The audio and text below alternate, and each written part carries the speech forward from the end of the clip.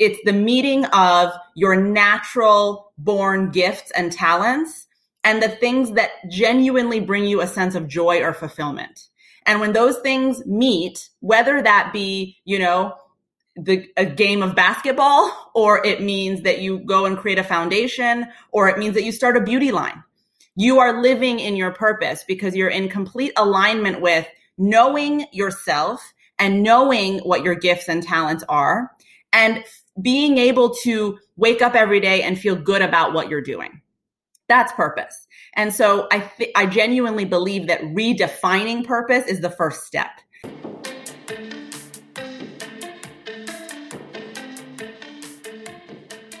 Welcome to the Madeline and Becca podcast. The mission of our podcast is simple: to inspire professional self-confidence in women everywhere. I'm Madeline. And I'm Becca. On our podcast, you will hear stories from real-world influencers, women who have experienced tremendous success in their careers by building self-confidence. Thanks for joining us.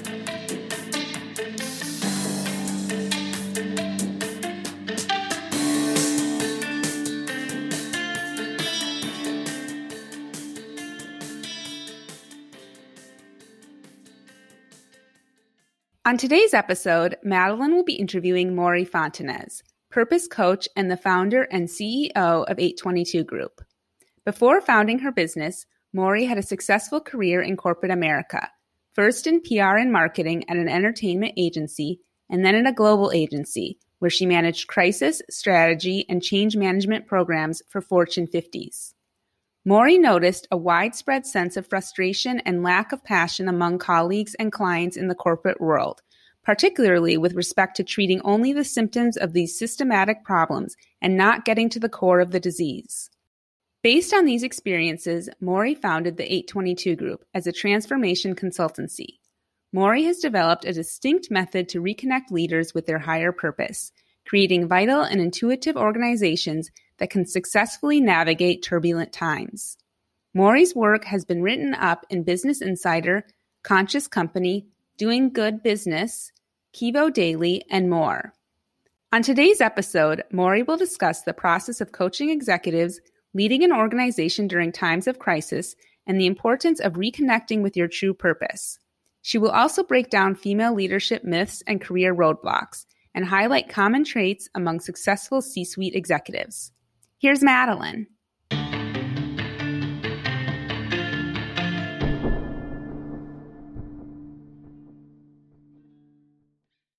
So tell us about 822 Group. What do you do? And tell us also about the process of founding the business. Absolutely. I'll start with the process, which is that it was terrifying because I was coming from a really, steady career that I had built up. When I left my agency, I was the global head of strategy.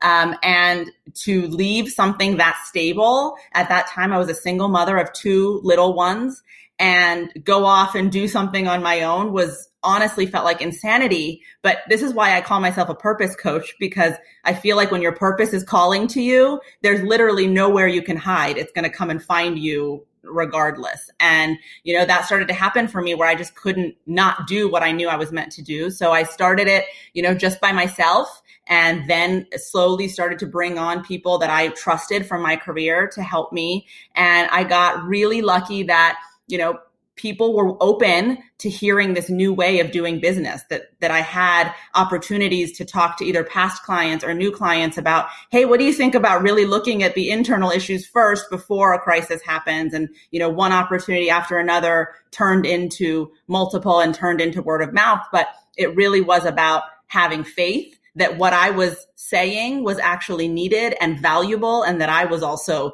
needed and valuable. And so 822 Group, 822 is my birthday. I wanted to start something that didn't have my name on it, so others could feel like they were part of it, but was attached to me. I also love numerology, and 822 means infinite mastery. So I thought that was apropos, given that's what we're trying to do for clients. And now we've really turned into this kind of parallel organization. Half of what I do is individual coaching, whether that's executive coaching or coaching individuals, influencers, celebrities, whatever it may be, that feel stuck in, wherever they're at, feeling like there's more and they're not able to get to it. whatever challenges they're facing, I look at it through the lens of purpose and how disconnected are you from that purpose. And then the other side of our business is the organizational consulting. So that's when we come in on a crisis, or if there's a lack of alignment within the organization to, as I was saying, solve the problems that lead to bigger problems in the future. So for our listeners, I think during this period of time in 2020 with the pandemic, we've been hearing from a lot of people who are really feeling like they're reevaluating their careers and thinking about, what is my purpose? Am I in the right spot, or do I want to make a shift? And Becca and I read your article that was featured in Business Insider, 7 reasons that it's time to change jobs during the coronavirus pandemic. Yeah. We'll link that in our show notes too, if people want to read it.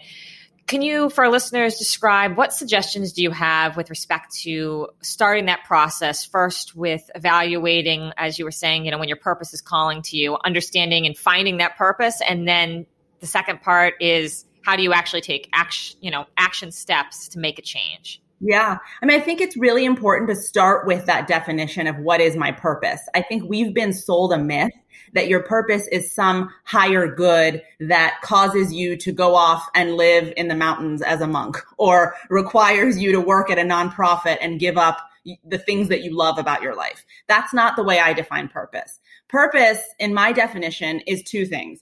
It's the meeting of your natural born gifts and talents and the things that genuinely bring you a sense of joy or fulfillment. And when those things meet, whether that be, a game of basketball, or it means that you go and create a foundation, or it means that you start a beauty line, you are living in your purpose because you're in complete alignment with knowing yourself and knowing what your gifts and talents are, and being able to wake up every day and feel good about what you're doing.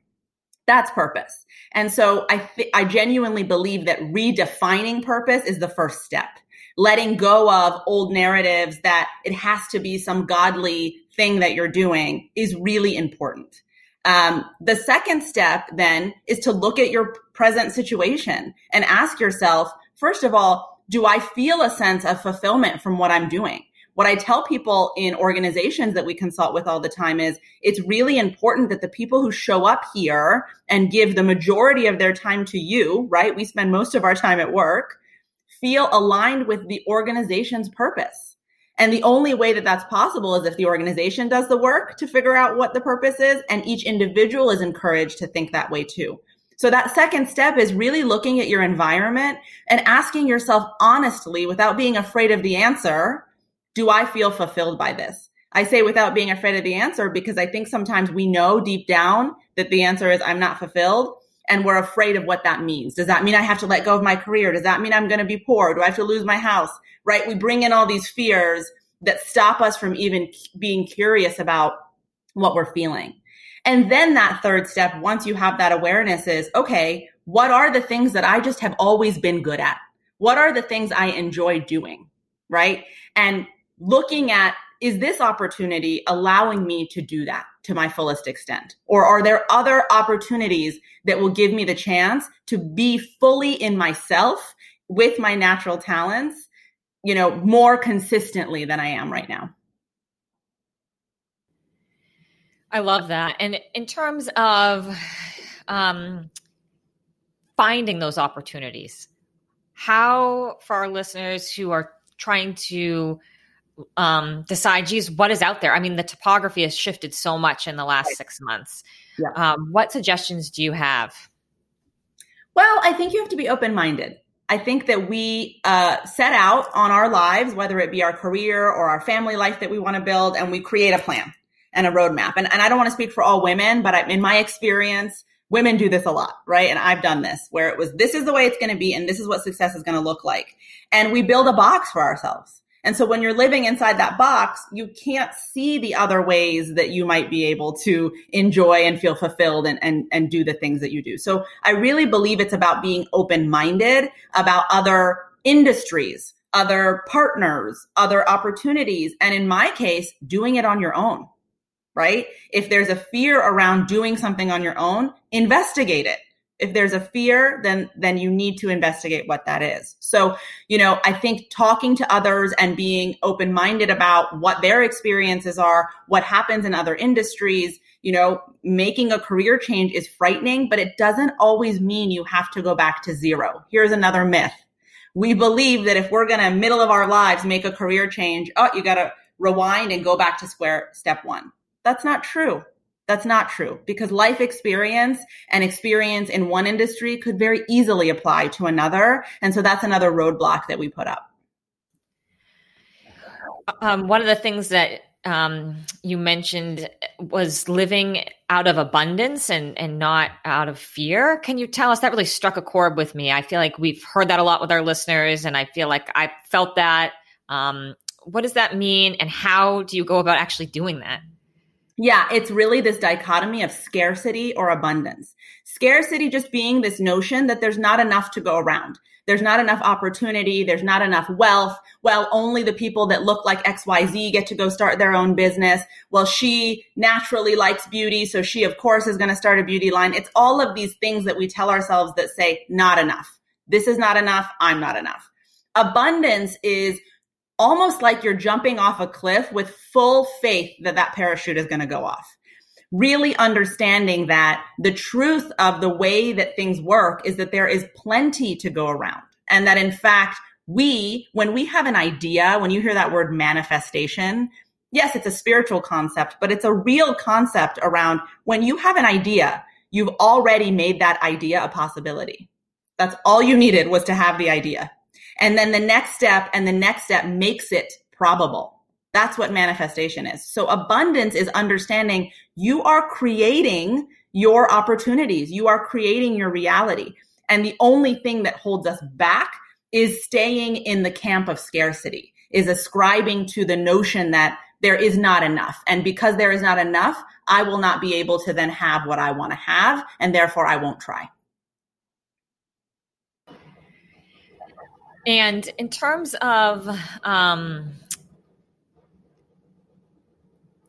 women who want, like you, to be an entrepreneur and start their own business, what can you give advice for what worked when you were in that place where you had decided to start a business, you were going to take the leap, you were operating from that place of abundance? What did you actually do? Like, what advice would you give to women who want to take that step? Yeah, I had to get really uncomfortable. I had to think about the things that make me very uncomfortable and lean into them. So for example, I don't like pitching or selling. I just don't. I'm a strategist. I'm a coach. I can fix your problem, but to come and tell you that here I am, I can fix your problem really made me uncomfortable. And I had to lean into that. There was lessons in that for me, first of all, but I think that really being, again, aware of what is it that I'm most frightened of? What is it that I'm most uncomfortable with? And then really taking away all of the monsters that you attach to it and just taking one baby step at a time. For me, it was, I'm not going to pick up the phone and cold call someone, but I'll email them. Right. And then the next lesson was rejection. That's a horrible feeling for all of us. So when I, come up with something that is my idea, that is coming from a place of, vulnerability because it's mine, and I put it out there and people don't respond to it, it's very easy to go back in your shell and be like, never mind, it wasn't good anyway. But the truth is, and I'm a history nerd, the truth is if you look back at the greatest masters of our time, they didn't just try once or twice. They tried 100, 200 times, right? There are people that we laud like Einstein that were thought to be crazy for a very long time. And now our hindsight is 2020 and we can look at those people and think that they're legends, but they didn't have the experience of being a legend every day. They had the experience of being this flawed human that tried, failed, and kept on going. So that was the second lesson for me, is do not let the rejection be a definition of your value.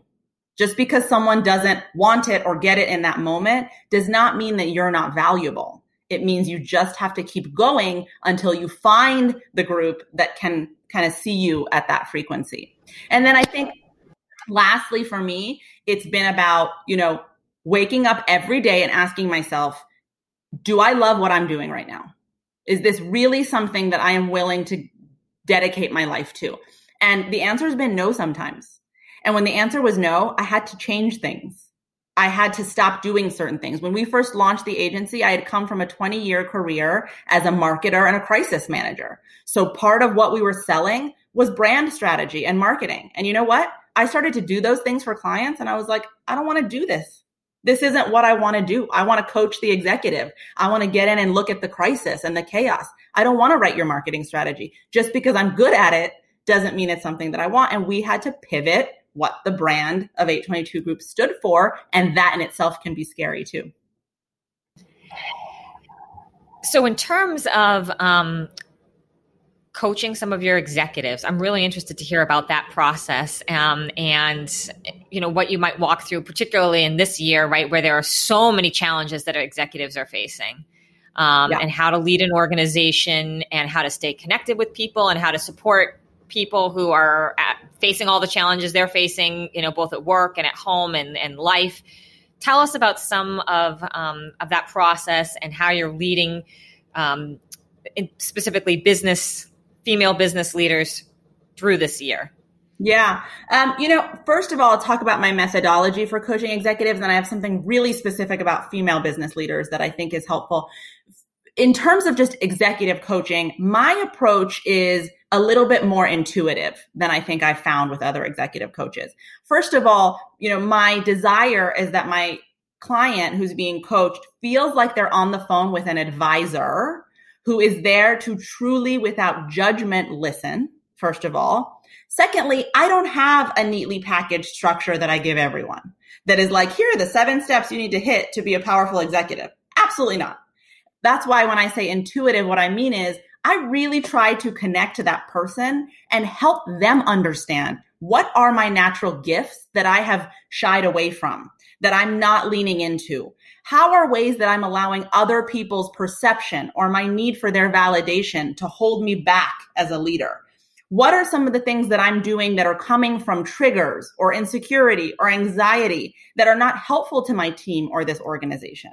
So for me, it's really about guiding them on this internal excavation that then outwardly shows a shift. It's not about teaching them a dogma that I created that I'm applying to everybody. So that's the executive coaching piece as a whole. In terms of females in leadership, I think the element that I add to that is, what are the ways that society told you couldn't be the way you are when you're leading? And I know that because I coach females, but I know that because I am a female who existed in corporate America for a very long time and continues to do so. And so I really think it's important that we start having honest conversations about the way we hold ourselves back, about the way we don't mention our children sometimes, or we feel badly if we have to get on a meeting at 8 p.m. when our children need us. Or, whatever it might be, our instinct is to do something one way, but we feel like because we're a woman, we have to hold back and do it another way. So we just launched this week our Executive Women's Forum, which is our first go at, this doesn't have to be one-on-one coaching with me. Let's get a group of us together, and we're calling it Reclaim Your Instinctual Leadership. And it's a 6-month program where we're going to talk about what does it mean to actually tune into your instincts and be able to move with those instincts, and what are all of the barriers, honestly, that are in your way that stop you from doing it, and how can we push through them? So it is about coaching as a group, but it's also about building this community of female executives that can have honest conversations with each other, and together we can shift the paradigm so that when you go off and do it in your world, you have a community come back to and say, that blew up in my face, or that worked, and let's continue to talk it through. That's so important. And you're speaking a lot to some of the things that we've heard again and again on our podcast, over and over again, about what it means to be a woman leader, also to be supported by a community of other women, and how they've faced certain challenges, how they've overcome certain challenges, strategies that have worked, what hasn't worked, and also the ability to be a human. I think that gets erased. And I think women sometimes look at male executives who have made it and say, I've got to follow that mold, but absolutely, that is not necessarily what's going to work for them. And I think that leads us into what I want to talk about next, which is, Beck and I watched your segment on Great Day Washington, where you highlighted why women need to lean into their natural strengths. Can you speak to what those are and why is it advantageous to lean into them? Yeah. I say this all the time. I think that there is yet another myth that women are overly emotional. And so we feel like we have to hide our emotions in the place of work and business. And the truth that I want female and non-binary leaders to understand is men are very emotional and they're very comfortable showing their emotions. Look at our government right now. Right? If the emotion is not sadness, it doesn't mean it's not an emotion. If there's anger, that's an emotion. If there's excitement, that's an emotion. I think our natural strengths as female leaders is that we've learned how to integrate them into moving forward. We don't stop and sit in that emotion. We've learned, because we're trying so hard to prove that we're not emotional, how to experience the emotion and still have momentum and productivity at the same time. So that's the first strength, I think, that we need to bring to the table. The second is we are instinctual beings. We are in touch with our gut in a way that, if you take a self-defense class, they will tell you, women, the number one thing we do that puts us in danger is we ignore our instincts. So getting back in touch with that gut feeling, if you go sit down in a meeting and you are about to say something and you feel like, I just know that this person's going to throw this off. Get in touch with that feeling and redirect what you're about to say in a way that is more honest, more direct, right? Don't let people gaslight you because you're not able to just say what you mean. Really understand where that feeling is coming from and move with it. We're able to read people quickly. We're able to come from a place of knowing that, maybe it won't feel logical. Maybe it's not data led, but we don't lean into it. We don't say, you know what, my gut's telling me this is just not the right move to make right now. And then the third one is don't ascribe to any notion of what being a female leader is. I think the other thing I see with some of the amazing women that I've coached is, they feel like they have to be nurturing because they're a woman. They feel like their teams expect them. Oh, I didn't get that nurturing, response from you that I thought. Well, why should you if that's not who I am? If who I am is nurturing, that's what you're going to get. If who I am is someone that is, thinking very linearly and wants to get from point A to point B, that's what you're going to get. And being able to just show up as who you are and not try to manage other people's feelings about it gets rid of so much energy and baggage that we carry with ourselves that you are able to actually do more and you inspire people more because you're coming from that seat of power rather than taking care of everybody else. And as a female leader within an organization, what would you advise in terms of developing some of those characteristics? I know you've been speaking to it a little bit here about if you're in a position of leadership and you want people down the chain to feel comfortable, to be able to bring what they have to the table, what would you advise in terms of helping a culture of an organization embrace some of those strengths that you've been talking about? Talk about it. That's always been my weapon or tool. Weapon's the wrong word. I will call it out immediately. And, I didn't always make friends with my male counterparts, but I'd be in situations where I was the only executive leader in a group of 5 other executive leaders that was a female of color. And they would, an opportunity would come up and they'd give it to the other guy. And then another opportunity would come up. And I would literally in that meeting say, I just want to point out that I've been sitting here for 30 minutes and not once was I asked about my opinion or given a chance at that opportunity. Can we talk about what that's about? It's not an accusation. This is my experience. Let's talk about it. Or if I'm being talked over in a meeting, I really will point that out. I will let them do it. And then I'll say, okay, this has now been the 3rd time that I've been speaking and I've been interrupted. So do you want to tell me what that's about? You always need to call it out. And then the second thing is don't make it about you. Ask them. Be curious. What's going on here? Why is this happening? Because that then allows people to either go and self-reflect and make a shift that's necessary or speak up in a way that's going to be healthy to the organization moving forward. But I think we witness things or experience things or are treated a certain way where we just shut up about it too much. You don't have to be in people's face. You don't have to be yelling and screaming. It can be very what I call emotionally neutral. This just happened. Why did it happen? It's a really good point because one of the issues that we've discussed quite a bit is how to deal with challenging people in the workplace. I think we've had people who have had very narcissistic bosses, and sometimes it's extremely, and who are perhaps very senior to them, and they want to learn from them. There are good skill sets they can learn, but it can be toxic to deal with them. Absolutely. So besides calling it out in an emotionally neutral way, do you have any other advice for navigating office politics? Yeah, I mean, I understand that concept of working for and being around narcissists. And I think that's just a part of the dynamic that is being human. The first thing I'll tell you about working with a narcissist is they always want to make it about them, but they do it by making it about you. And they make you feel like if something went wrong, that's your fault. They make you feel like if you're bringing something up that makes them uncomfortable, you should feel bad about that. And so the first thing to think about there is this mine or is this yours, right? It's a volley. If you're about to tell me I did something, don't just accept it, especially if you know you're working with someone toxic. Don't let them convince you that you made that situation more uncomfortable or you made that situation worse. Number two, I think we get really wrapped up in our own narrative of drama, right?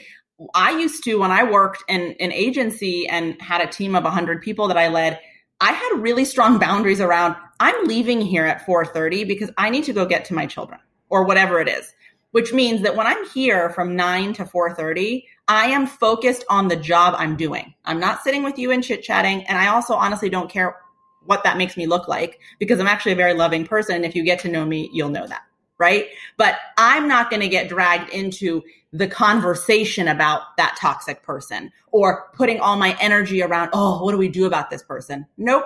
I'm here to do a job. I'm going to do my job. The minute that toxic person stops me from doing my job, again, it's about letting them know that and then releasing your expectation of what they will say or do. This is where we get stuck. It's like if we go and tell somebody, we need you, or, this is my experience and it's stopping me from doing my job. We expect oh, you're right. I'm so sorry. You're not going to get that. So release yourself of the need for that stamp. Say what you need to say, show up and do your job. If you're in an environment that's so toxic that you cannot do your job, why are you there? The only way that toxic narcissists learn that the way they're doing it is not going to work is by people saying, no more, no thank you. And this is where scarcity and abundance comes in. This is where narcissists use that dynamic beautifully because they want to elicit in you a fear that if you do stand up for yourself, you will lose this job and there will not be another. Let me tell you something. I have never experienced somebody leaving a job and not finding something better in that situation. Not once. That's just the scarcity mindset that we get tricked into believing. And do you have any advice for where the delineation point is in terms of like making that, okay, the workplace or the person I'm working with is too toxic and I need to make a change versus trying to stay there and get what you get out of the job until you decide you want to make a change? I love that question because it's about accountability. And sometimes I think that when I say the things I say, people think that they then don't have to be accountable. And that is not what I'm saying. So thank you for asking it. I think that the boundary between those two things is, again, if you feel that you are clear on your job, if you feel that you are doing everything you can do to focus on that job and not add to the toxicity and not add to the chaos, and if you have come to a place of emotional neutrality, which means you're not making everything about you, you are understanding that the person across from you that's acting the way they're acting is about their own noise. That is their own hurricane, right? If you stop yourself from being dragged into their hurricane, and yet it is still toxic, you are still unable to move forward. A lack of momentum is insanity. If you're sitting in that lack of momentum because that other person just truly will not allow you to make progress and you have tried and you're accountable to your role, then that's not the right place for you. But checking off that list is a lot harder than you think. It takes a lot of self-awareness. And in a lot of the examples that I can think of, the other person who has felt victim to the toxicity has actually been contributing to the toxicity. And that realization has been the weight that was able to be lifted off their shoulders so they could move forward. Or in some instances, they've changed the culture just by changing themselves. And to sort of dovetail and I guess circle back on something you said, in terms of being a mother, we have a lot of mothers, a lot of professional mothers who are trying to navigate, how do I set those boundaries? Like you said, I left at 4:30 because I want to go unapologetically. You know, you were where you were at work and then you were where you were at home. What advice would you have or suggestions for our listeners who are trying to navigate having both a high performing career and also the challenges and desire to have children and a family? You know, I think you have to understand that it doesn't have to be a trade-off. Again, myth number 5. And by the way, all these myths are created by power structures that need us to fall in line so that they can keep being powerful. So if you put that aside, this myth that we can't do both things and talk about both things in both places is ridiculous. I don't go home and just be a mom. My kids know exactly what I do. My son the other day, we were playing basketball outside. He's 10 years old. He's like, "Ha, Mom, isn't it funny? All you talk about is purpose and intuition." And I was like, wow, you know that because I tell you that. So, you know, and he was making fun of me, of course, but you know, you're not just a mom either. You are this whole person at home. How come the dad gets to come home and be a lawyer at home and talk about, you know what I mean? Like we silo ourselves and compartmentalize ourselves in a way that's not human. So there's that part of it. And I think the same goes for being at work. Listen, just because I have to leave at 4:30 sometimes or every day, or because my child needs me in that moment, does not mean that I'm not providing value. And it doesn't mean that when I am there, you don't need me. You need me. The value I'm bringing to you in that 7-8 hours is invaluable. And if I can't be there, it's okay. I will come back and I will provide that value again, but I have to know that I bring that value with me. Every time we think we're replaceable, we give in to this notion that we have to pick. But you're not, because as an individual, this goes back to your purpose. You have innate skills and talents that the other person does not have. And that is why you're in that role.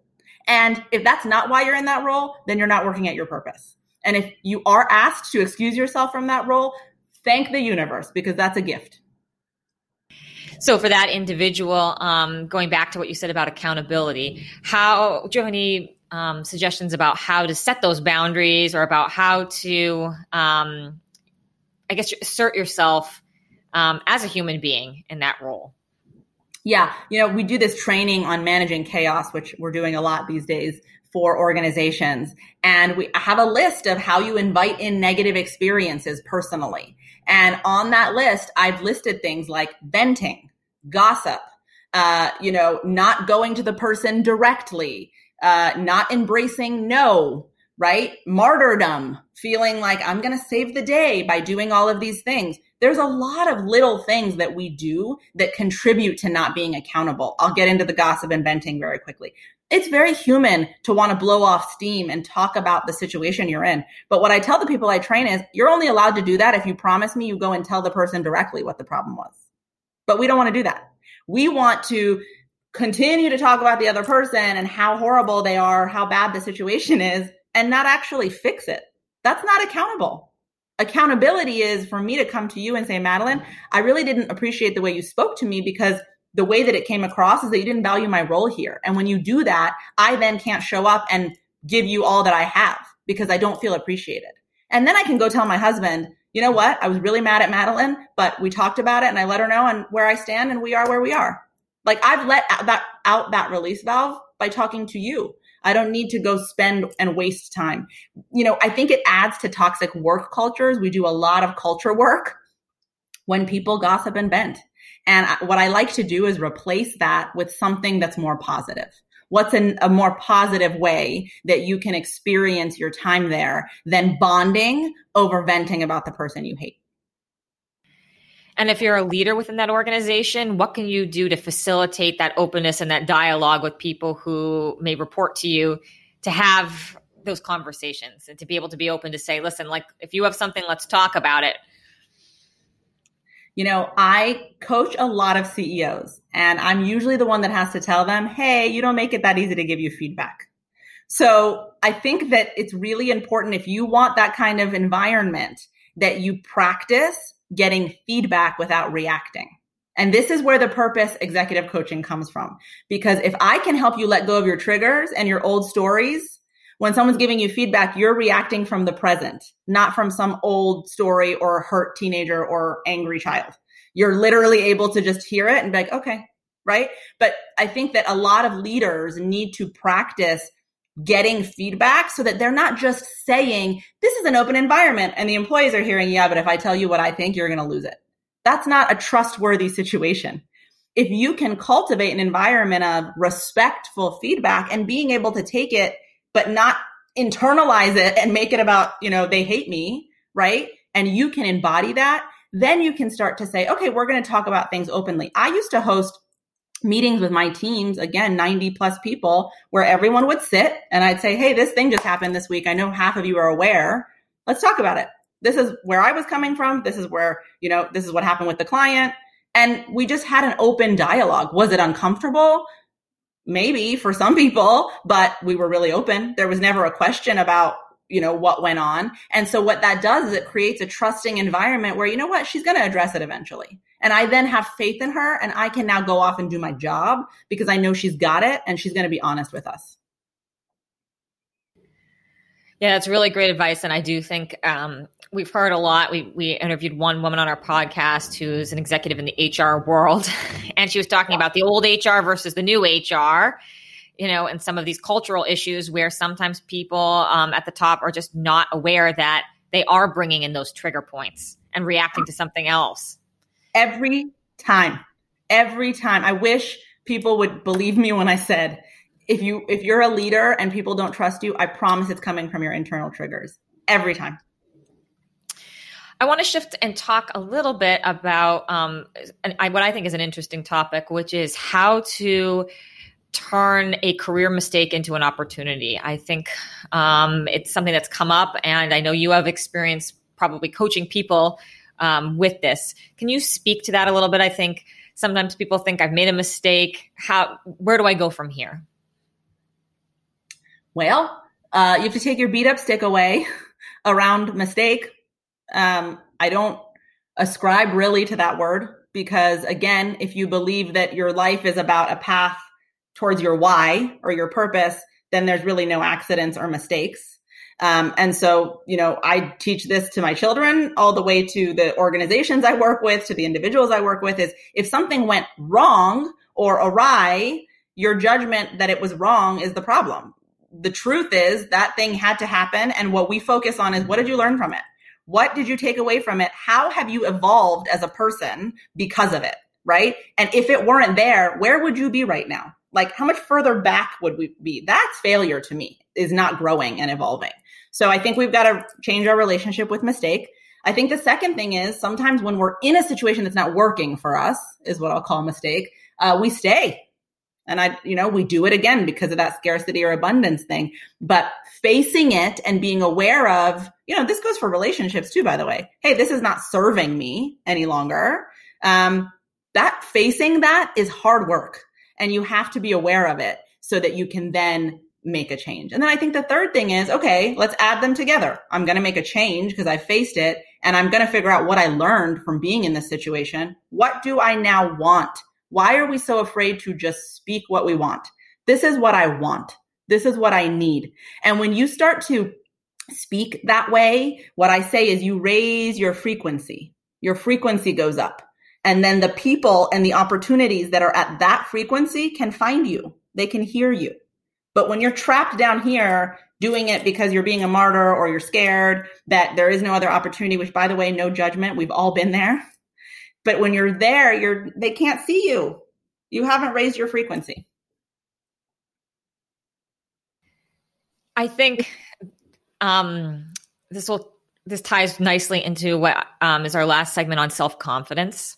It's one of the things that we really focus on in this podcast, which is how to be professionally self-confident. and own your voice, be accountable for your voice, exercise your voice, support other people in their voices. Can you tell us, both in your experience, perhaps coaching people or your own career, what are some of your best tips for developing professional self-confidence? Celebrate your wins. I think we try to fast forward past those moments too much. When you achieve something, enjoy it. Stop and smell the roses. Really think about, how did I do that? Wow, I did that. And celebrate that. That adds to your notion of yourself. Self-confidence is all about the way we view ourselves. Number one. Number two, I say this to a lot of people, and this is where I get them. They'll tell me about something they did, and then I'm like, okay, what do you think about yourself? And they'll list all these things. And then I'll say, do you have a child? Do you have a niece or a nephew? Yep. Okay. How would you feel if someone were talking to them that way?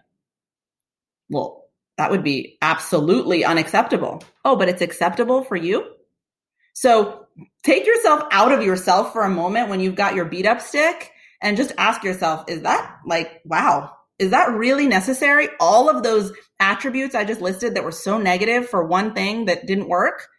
How would I feel if someone did that to my child, my partner, my niece, my nephew, whatever it is? I think imagining it as a child is so important because you have this sense of needing to protect that being. You've got to protect this being. You're the only one that's going to do it. So treat yourself with the same compassion you would for someone that you felt needed you in that way. You need you in that way.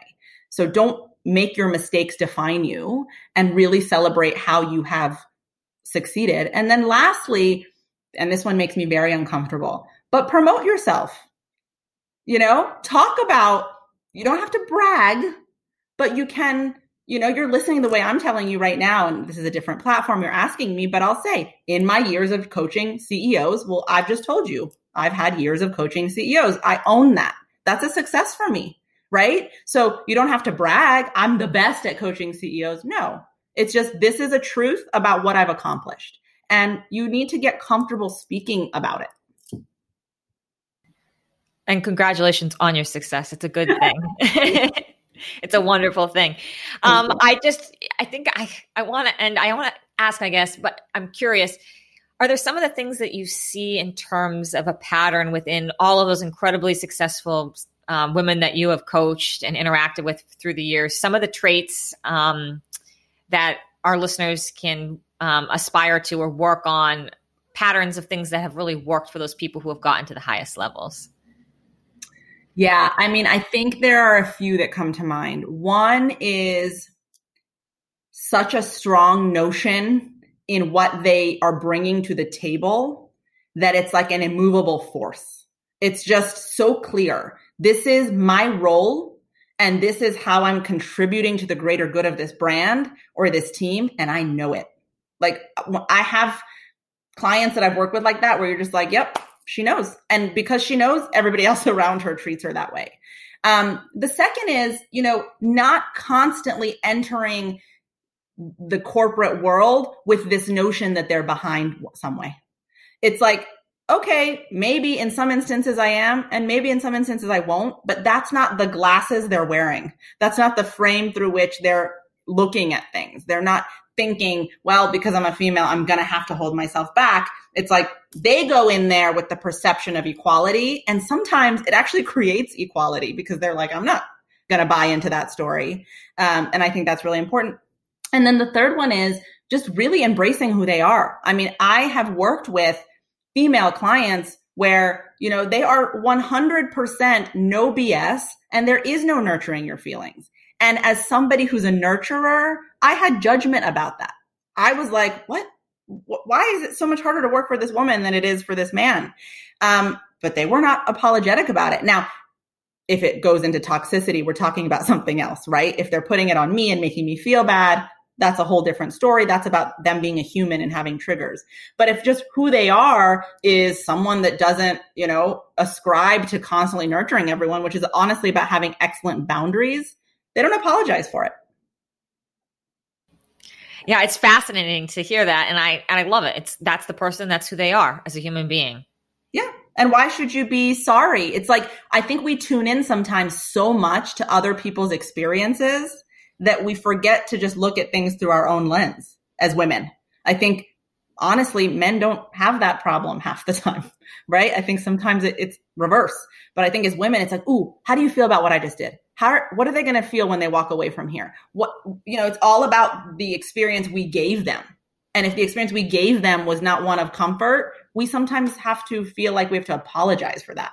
But here's the thing. The way they interpret their interaction with you is about them. It's not about you.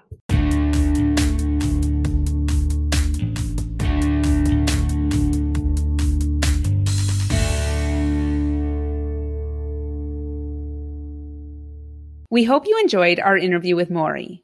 Her Executive Women's Forum is launching January 14th, 2021. You can connect with Mory and learn more about her services at 822group.com. Be sure to follow her on Instagram at 822group. Thanks for tuning in. If you enjoyed our podcast, hit subscribe and leave us a review. Thank you always to our home team of friends and family for supporting us in our mission. This episode was produced and edited by Madeline and Becca. Thanks for tuning in. And remember, you are somebody.